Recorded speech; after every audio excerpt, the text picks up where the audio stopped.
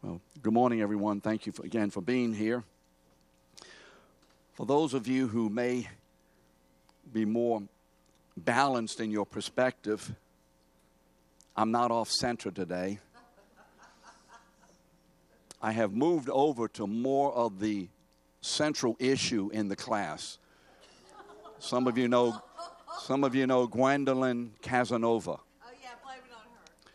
And so she had asked that I would pull the pulpit closer to her so she could hear better and receive more. So this is what I did. She said it in her inimitable, however way, personal way. She asked to do it the other way, but what she meant was bring it toward me. That's what you call tongues and interpretation, which we'll get to in the sermons on Sunday morning in a few weeks, I'm sure.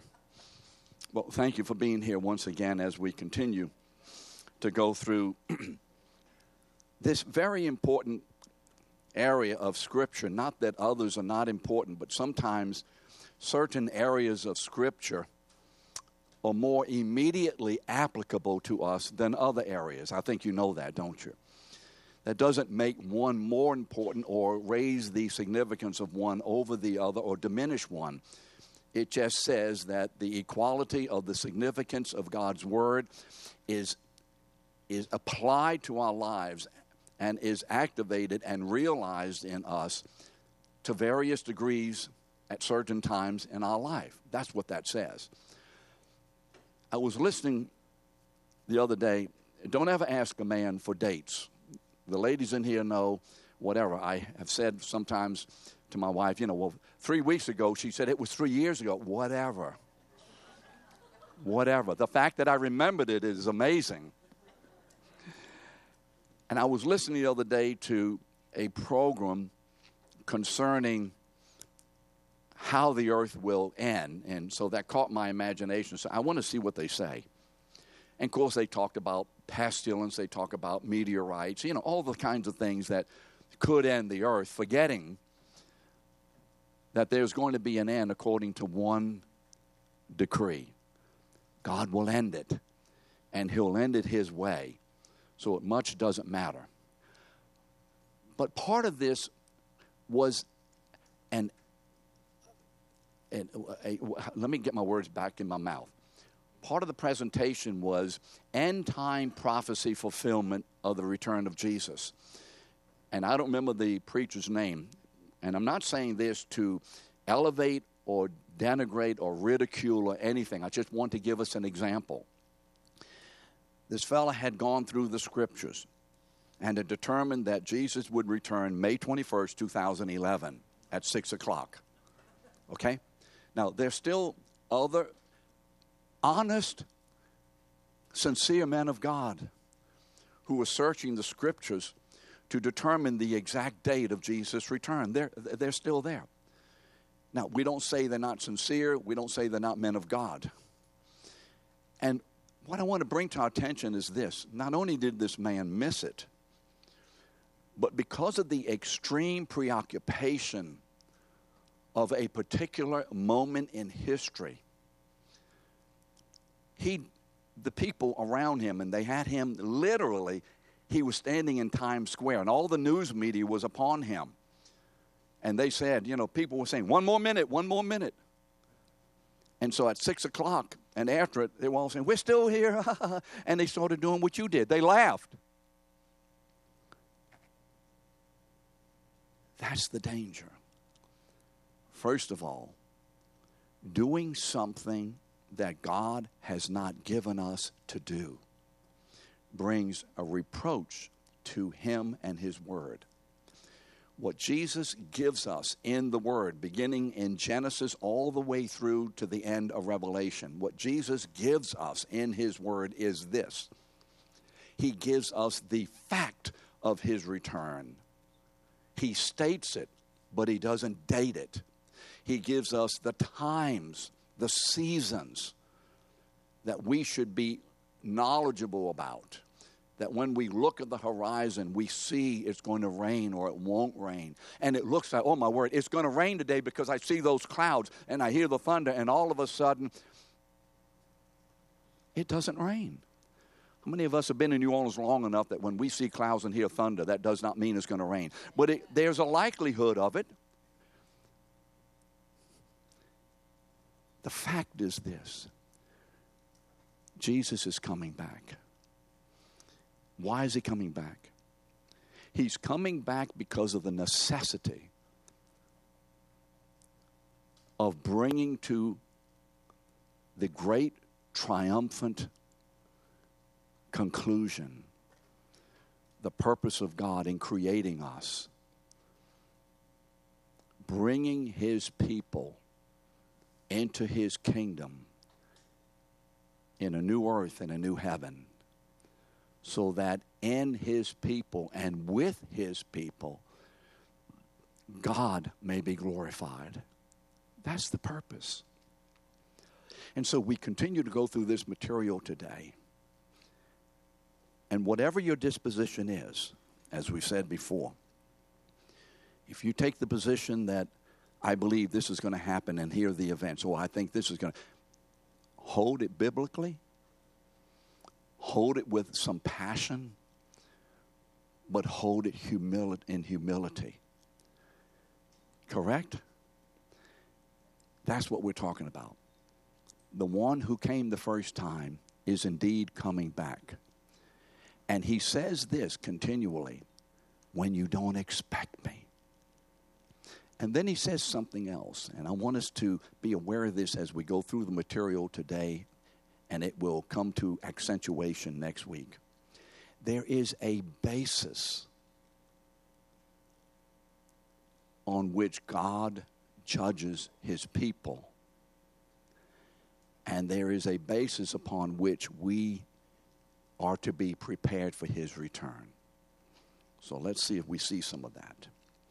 So chapter 24, verses 48 to 51. This is where we ended last week, this last parable in chapter 24. 48 to 51, chapter 24 of Matthew. But if that wicked servant says to himself, remember, the servants are waiting. The master has gone away. The master has gone away. Some of the servants are doing good. Remember, they're feeding. Remember that? The good servant, feeding the people of the master.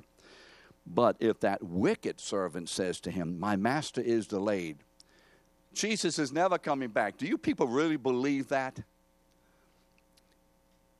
And begins to beat his fellow servants and eats and drinks with drunkards. The master of that servant will come on a day when he does not expect him, and at an hour he does not know, and will cut him in pieces and put him with the hypocrites. In that place there will be weeping and gnashing of teeth. Now, once again, this is a what? Parable. A parable is a story that is given to teach particular spiritual truths. It is not a story which is a systematic theological statement. And so in these parables, there will be activities and people and results that look like, if we're looking at it theologically, trying to determine all the minuscule details of it and how it relates to the Christian life and what is God really saying about eternal life and salvation and so on, it's going to throw us off. Why? Because Jesus is using parables just to communicate a particular point. And the point of this parable is this: be ready. Don't be a wicked person. Don't be like the wicked people who say he's never coming back and it doesn't matter how I live. Okay? Because if you're not careful, you look at that and this is one of the servants. Okay, that means he's a child of God. And he beats the other servants. Okay, that means he's attacking other people in the church. And so when Jesus returns, that person who is a servant, who is a child of God, who is beating the other children of God, however that happens, whether verbally or whatever, he is going to lose his salvation. That's not what's being taught here. But do you see how it could be taught? Do you see that? That's not the point. The point is, and the entire context of this chapter and the next chapter is this: I'm coming back. Be ready. Be ready. And there's a way to be ready. Be doing my will. So in the previous verses, remember the 45 to 47, Jesus has just given us the example of the wise servant. And hopefully every one of us in this room are wise servants. Wisdom in the context of God's wisdom in us. We are wise in Christ. And the wisdom of God in us as we are in Christ is active in us and is moving us as we cooperate with it to act wisely. And so what is that wise servant? It is the one who was found doing the master's will and so proves to be a true servant to his master. Now, I want you to keep that in mind because next week we want to talk about something, and I'll give you a hint.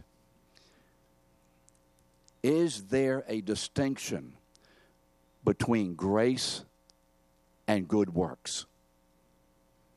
And we want to talk about that next week and clarify some confusion. Now, in these verses, he's just said about the good servant. In these verses, Jesus shows that there is another group of people who take wicked advantage of the master's return, whose activity is antithetical to the master's will. What does antithetical mean? Anti, opposite, against. Remember, antichrist in the place of, against Christ. But this group, this one that is antithetical to the master's return, that is antithetical to the master's will. This particular group will be caught off guard by the sudden return of the master, who will recompense them according to their deeds in relation to the master. Now notice this. The judgment, and we already begin to see this, the judgment of God is based on one issue only: deeds. Works. Okay? Do you see that? Their deeds. They did this, accepted. They did that, unaccepted. Just want to make sure we see that, because that will come to a crescendo, as I said, next week as we get into the rest of chapter 25 that we don't cover today. On his return, the master will judge the deeds of every servant. That means this, that at the return of Jesus, every one of us will stand before the judgment seat of Christ. And every one of us will be judged on the basis of one issue only: our deeds done in the body. And you say, wait a minute, that's different than what we've ever been taught. I don't think it is, but if it is in your mind, then there's confusion, and we'll get into that next week, and hopefully you'll return for that. In verses 45 to 47, those that did the master's will be approbated, will be approved, will be accepted. In the section today, 48 to 51, those who are not doing the master's will, unto condemnation. Two groups of people in the world: those that do the will of God and those that do not do the will of God. Two groups of people in the world. Now, in chapter 25, Jesus is going to conclude this last of his 5 groups of sermons as Matthew has collected them. And he's going to conclude his last sermon with a series of parables that are going to just further illustrate the necessity of how his people are to be prepared for his sudden return during this protracted period of tribulation. Remember what Jesus said in chapter 24. There's going to be a time of tribulation. When are you coming back? When is the end of the age? When will Jerusalem and the temple be destroyed? You remember the questions? And Jesus said, okay, I'll tell you. And then he gives them 9 events that will happen. And that will happen by the time of 70 AD. Those 9 events essentially happened. They did not happen in absolute completeness and fruition, but they happened. And they happen in a way to signal that these are the kinds of events that will be occurring throughout history in this inter-Advent period. What do I mean by inter-Advent period? The period between Jesus' first return and second return. The Advent means the appearing. And so during this period of inter-Advent period, we're in the inter-Advent period for some of those of you who may not believe that. And so what happened in those non-events will be the kinds of events that will continue to happen over this period of tribulation, beginning with the birth of the church until the resurrection of the church. There will be a time of tribulation. John 16:33. In this world you will have what? Tribulation. You see, it's not confined just to the 10 minutes before Jesus returns. It's the whole period.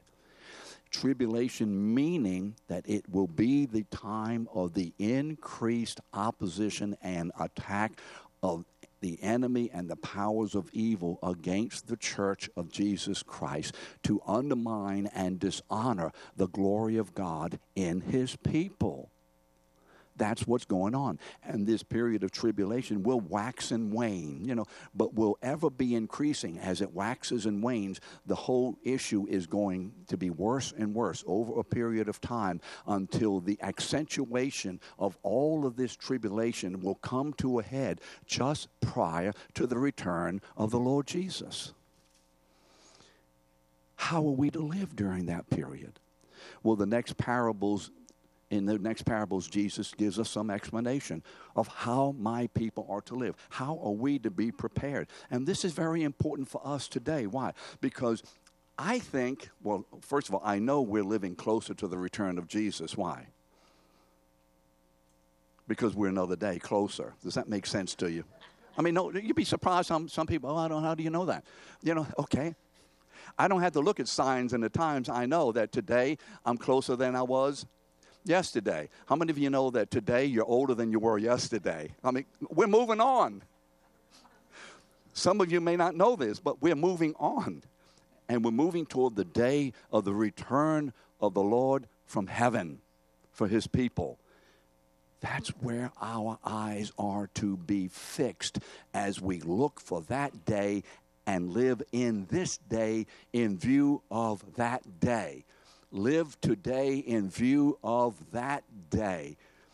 Every decision, every thought, every attitude, every word, everything of our life, let it be in view of that day as we live this day. How are we to live? Chapter 25, the first 13 verses, the parable of the 10 virgins or the bridesmaids. Then the kingdom of God will be like 10 virgins who took their lamps and went to meet the bridegroom. 5 of them were foolish and 5 were wise. Now look again. The distinction of humanity. Wise, foolish, good servants, wicked servants. You see that. There is a distinction that Jesus draws in all humanity. 5 of them foolish, 5 wise. For when the foolish took their lamps, they took no oil with them, but the wise took flasks of oil with their lamps. As the bridegroom was delayed, they all became drowsy and slept. Okay. Now, this is during this protracted period of tribulation. They're sleeping. They're waiting. Okay, fine. But at midnight, there was a cry.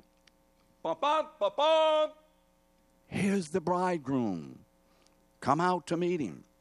Then all of those virgins rose and trimmed their lamps. And the foolish said to the wise, give us some of your oil, for our lamps are going out. But the wise answered, saying, since there will not be enough for us and for you, go rather to the dealers and buy for yourselves. And while they were going to buy, the bridegroom came. And those who were ready, what?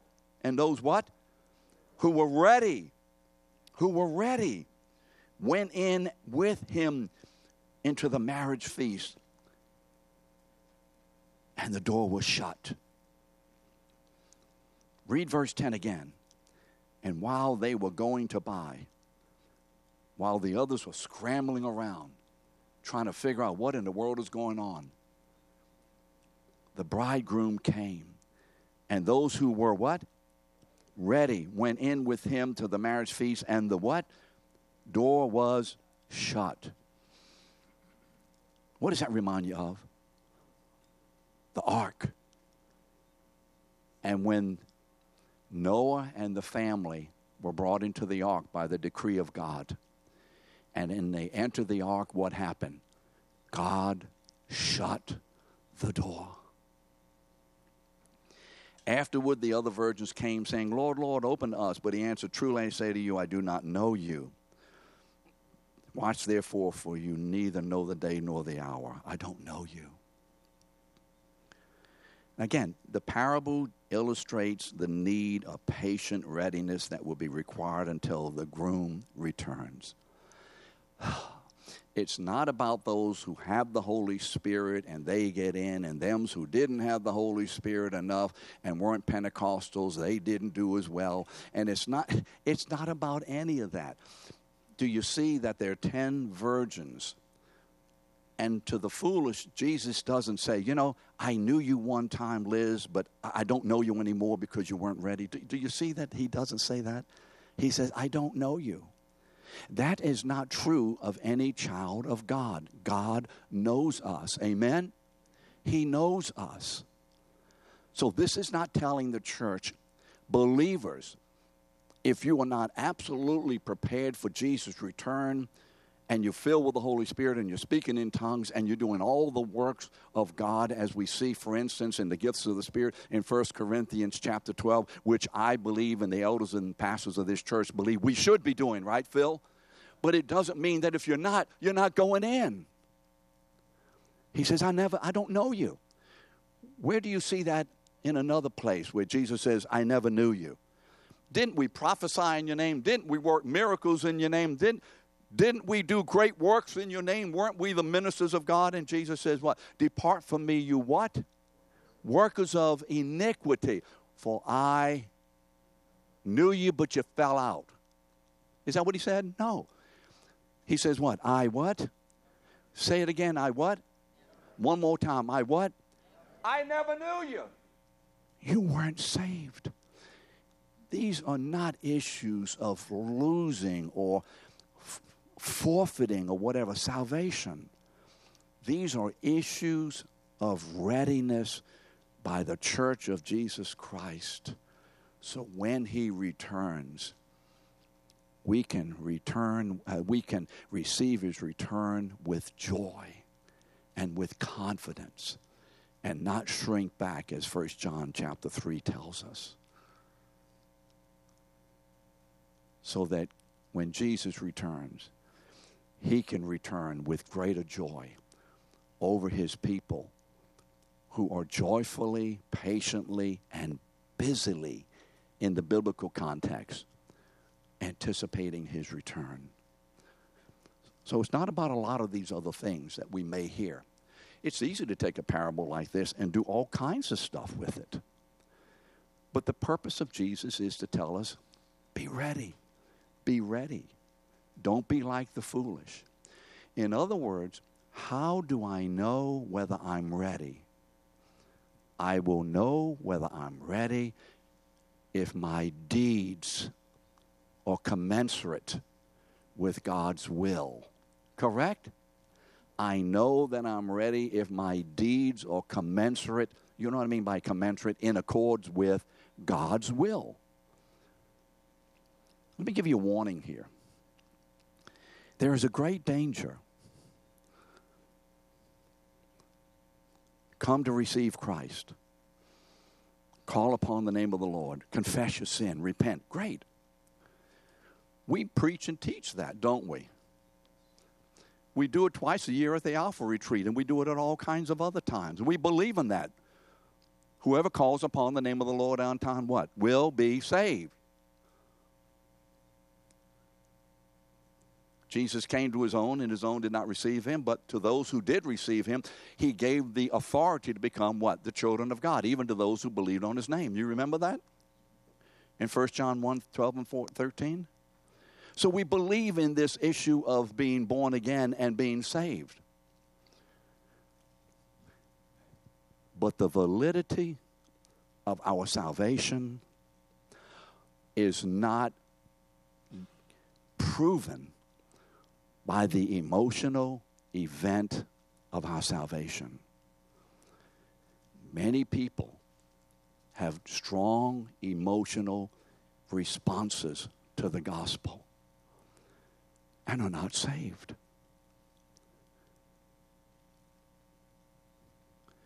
Many people have not had a strong emotional event to the gospel and are saved. Are you in any of these categories? Anybody in these categories? The proof is not in how I felt or what experienced at that time when you knelt down or when I pray for you or I pray, that's not the proof. That may be part of the proof. The proof is this. Are the deeds of my life commensurate with what happened when I say I was saved? Right? Are the deeds of my life commensurate with what happened when I said I was saved? Now, does that mean don't worry about what happened when you were saved? No, it doesn't mean anything like that.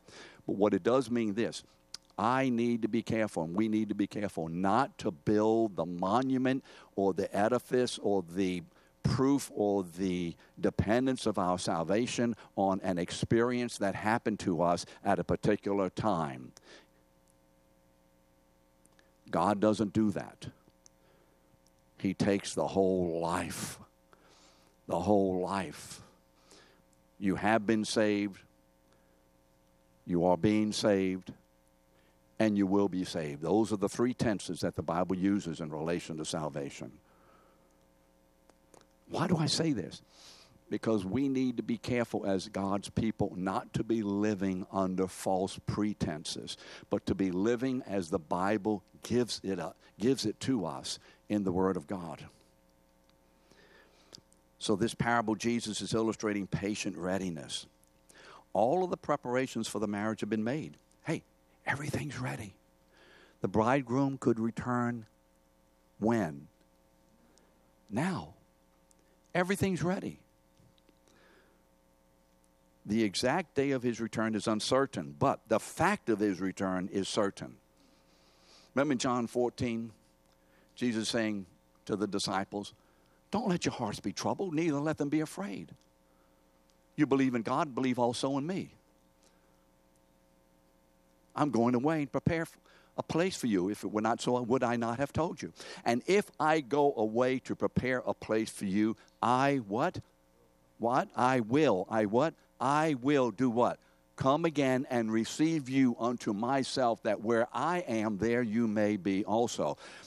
That is a statement, I believe, about the fact of our salvation, but also a statement about his return to conclude the culmination of our salvation. Acts 1:11, Peter is speaking. He says, men of Galilee. I'm sorry, the angel speaking to the men who are standing around watching Jesus go into the air. Men of Galilee, why do you stand here looking into the sky? This same Jesus who has been taken up from you into heaven, he will come back in the same way you have seen him go into heaven. Friends in Christ, he's coming back. He's coming back. But when? When? We don't know exactly. You notice I did say exactly? We don't know exactly, but we do know. So let us be prepared. The point that Jesus makes in the parable is not about the number of bridesmaids nor the eternal destiny of the foolish. That's not the point. The emphasis of Jesus is upon the necessity of vigilance, of keeping themselves ready for the certain return and his unexpected return. The wise virgins are prepared through their faithful living for and anticipating Christ's soon return. Don't keep your eyes on the foolish virgins. Look at the wise virgins. Those are the ones who are faithfully living, and whose faithful living proves that they are people of God and anticipates the return of Christ. And those are the ones who will enter into the marriage feast. The foolish were not prepared and were shut out of the wedding. Look at the next parable, 14 to 30. For it, what?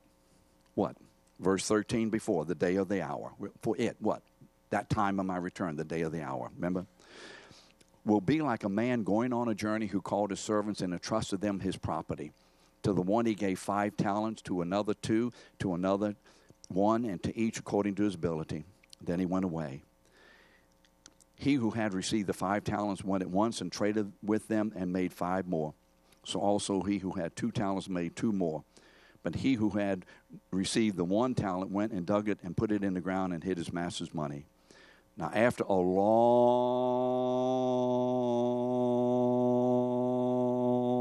time, after a little while, the master of those servants came and settled accounts with them. You see what that means? I'm coming back. The accounts will be settled. The accounts of what? The accounts of what we did with what he gave us. The accounts of our deeds. And he who had received the 5 talents came forward, bringing the 5 more, saying, Master, you delivered to me 5, and here I've made 5 more. His master said, Well done, good and faithful servant. You have been faithful over little. I will set you over much. Enter in the joy of your master. And he who also had the 2 talents came forward, saying, Master, you delivered to me 2 talents. Here I have made 2 more talents. His master said to him, Well done, good and faithful servant. You have been faithful over a little. I will set you over much. Enter into the joy of your master. He who also had received 1 talent came forward, saying, Master, I knew you to be a hard man. Oh, you see, God is hard. You see, that it's not what Jesus is talking about. He's talking about the use of his talents and gifts as his people, being ready for him. And reaping where you did not sow and gathering where you scattered. Is this a description of God? Is it? So can we see that the parable is not a theological document? Verse 25, so I was afraid and went and hid your talent in the ground. Here, you must have what is yours. But his master answered, You wicked and slothful servant, you knew that I reap where I have not sown, and you gathered where I scattered no seed. Then you ought to have invested my money with the bankers, and at my coming should have received what was my own with interest.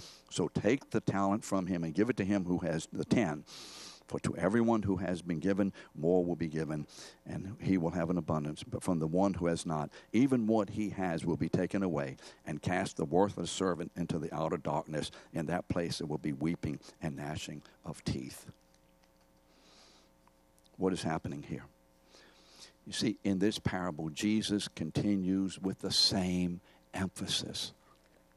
The servants who are ready and prepared are those whose readiness is characterized by their deeds that honor and anticipate the return of the Lord. The talents. In Sunday morning service and sermons, beginning in a couple of weeks, we're going back into 1 Corinthians. And we're going to see that 1 Corinthians, the church has a lot of issues. And in chapter 12, the Apostle Paul is going to talk about these gifts of the Spirit, these talents. And that's not the only place where the gifts of the Spirit are talked about. God has given each one of us a gift. What is that gift? The Holy Spirit. Remember Romans 5:5? For the love of God has been shed abroad in our hearts by the Holy Spirit who has been given to us, not to everyone, but to us. Every one of us has the Holy Spirit if you're saved. Would you agree with that? That means this, that it is impossible not to have an aspect of ministry gift. It is impossible for none of us or any of us not to have at least one particular ministry gift. Ministry meaning what? Ministering the good, the truth of the gospel in some way. Every one of us. Do any of you feel you don't have any gifts? If you feel that way, and you may feel that way, what you need to do is go to God and ask the Holy Spirit, first of all, confirm, I know you're living in me. You are the gift of God. Remember, Jesus said the gift, and so on the Holy Spirit. I know I have a gift resident in me. Would you show me what it is? And then begin to move me and empower me that I may begin to use it, because I don't want to be a servant who does not use the gifting that you have given to me. We all have gifts. We all have gifts. And so, look at what happens in 1 Corinthians 12, verse 11, is a very instructive gift. And we'll get to this in the sermons on Sunday morning. Very instructive word here in verse 11, 1 Corinthians 12, 11. You remember the master. He brought his servants before him. And he says, okay, to Raul, I'm giving these 5 gifts. Okay, great. Now, Perry's sitting there and thinking, well, Raul got 5, great. I'm expecting at least what? At least what? I'm expecting at least 5 because he got 5. I'm giving you 2 gifts. So what? Wait a minute. That's unfair. Don't you hear the news media all over this? Don't be duped by Satan's schemes through the news media, church. Don't be duped. He's all over it. Well, wait. This guy got 5, and he's been in the church. How long you been here? No, about 4 months. And where you from? You're not even from New Orleans. The man's been here only 4 months, and he's not even from New Orleans. He's not one of us. And he got more than I did. And not only did he get more than I did, he got the ones I think I should have had because I like the ones he had. And the ones I have, they're okay, but they're not nearly as nice, Kit, as the ones he got. Oh, if I could only preach like Keith Collins. Oh.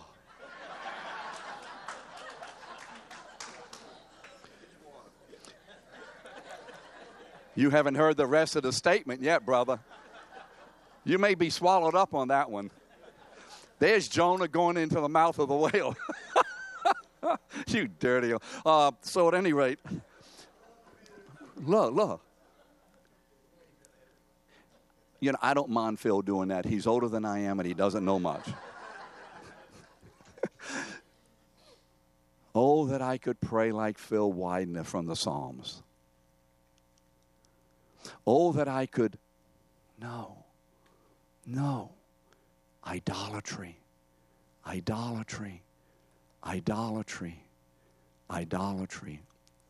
need to say it anymore? Oh, that I could have his position in life. Then I could, the master gives the talents. Who makes the decision who gets what and how many? The master does. So look at verse 11, 1 Corinthians 12, 11. So we get a man like, what's your name again?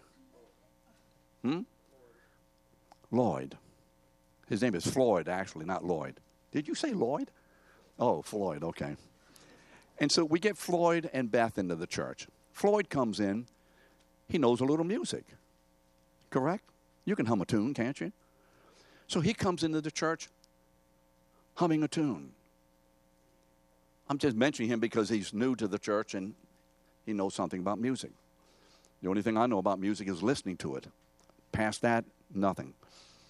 So Floyd comes in here and thinks, well, I'm coming in with my gift and I'm going to use it, and I hope the church makes sure that I have a gift, I know the gift, and I'm going to put this gift to use. Maybe or maybe not. Whose decision? Oh, well, God gave me the gift. God gives, and then God puts to use at seasons in our life, sometimes one gift over another, sometimes one gift throughout the life, and sometimes one or two gifts for a season and no longer. Amen? So what does verse 11 say? The Holy Spirit gives these gifts how? As He wills. That's important to know. That's important to know. I remember when I came into this church, Gene and I came here. We were here in April of 78. We walked in. In 1978, how old were we then? Oh, 34, almost 35. That's right, 40 years ago. We were 34, 35, somewhere around there. I had already been teaching since I was 19. Now, I don't know how many years that is, but it's a few years, 15 years? Is that right? So I'm a teacher. I was a teacher in high school. I taught in church since I was 19 years old. So I walk into the church, if I'm not careful, fully expecting that I will be using my gift, correct? 5 years. 4 or 5 years. I once in a while substituted for Bill Treby, who used to teach this class. It's okay. It's God's will. You see, because my gift isn't mine. It's God's. It's on loan to me. And the moment I press the use of my gift according to my desire, I will pollute and ruin the effectiveness of the gift. It's not my ministry. It's not mine. I've been a pastor here since 1990. And I've been on the board of this church since 1978. I've been in leadership of this church for 40 years. And AJ, it's not my ministry. It's not my ministry. It's God's use. And He will use me and Gene until the moment He says step down. And when I hear step down, I'm stepping down. If He says step aside, I'm stepping aside. If He says step up, I'm stepping up. But I want to step with God. I don't want to step ahead of God and tell God how He needs to use me, because doesn't He know who I am and how much education I have and how many theological books I've read? Right? It's His will. Why? He's the King. So let us be a people who are ready to use to know the talents, to use the talents, but not to use the talents within the context of our own desires and will, but within the context of the will of God in us. And who is the primary beneficiary of all the talents of God in me? He is. He's the primary beneficiary. If you were using a talent, if you're being used in ministry, and you don't understand and see and fully recognize and experience that God is the primary beneficiary of all of the talents that He has given us, you've missed something. You've missed the most important point. We are the secondary beneficiaries. The primary beneficiary is not the church. It's not the lost. It's not my mom and them. It's God Himself. Amen? He is the primary beneficiary. Aren't you glad of that? So, next week, in the next parable, we'll be looking at the Last Judgment. And I want you, when you read this last parable, when the Son of Man returns in glory, I want you to read it within this context. It will be the deeds of all people that will determine their destiny. The deeds of all people.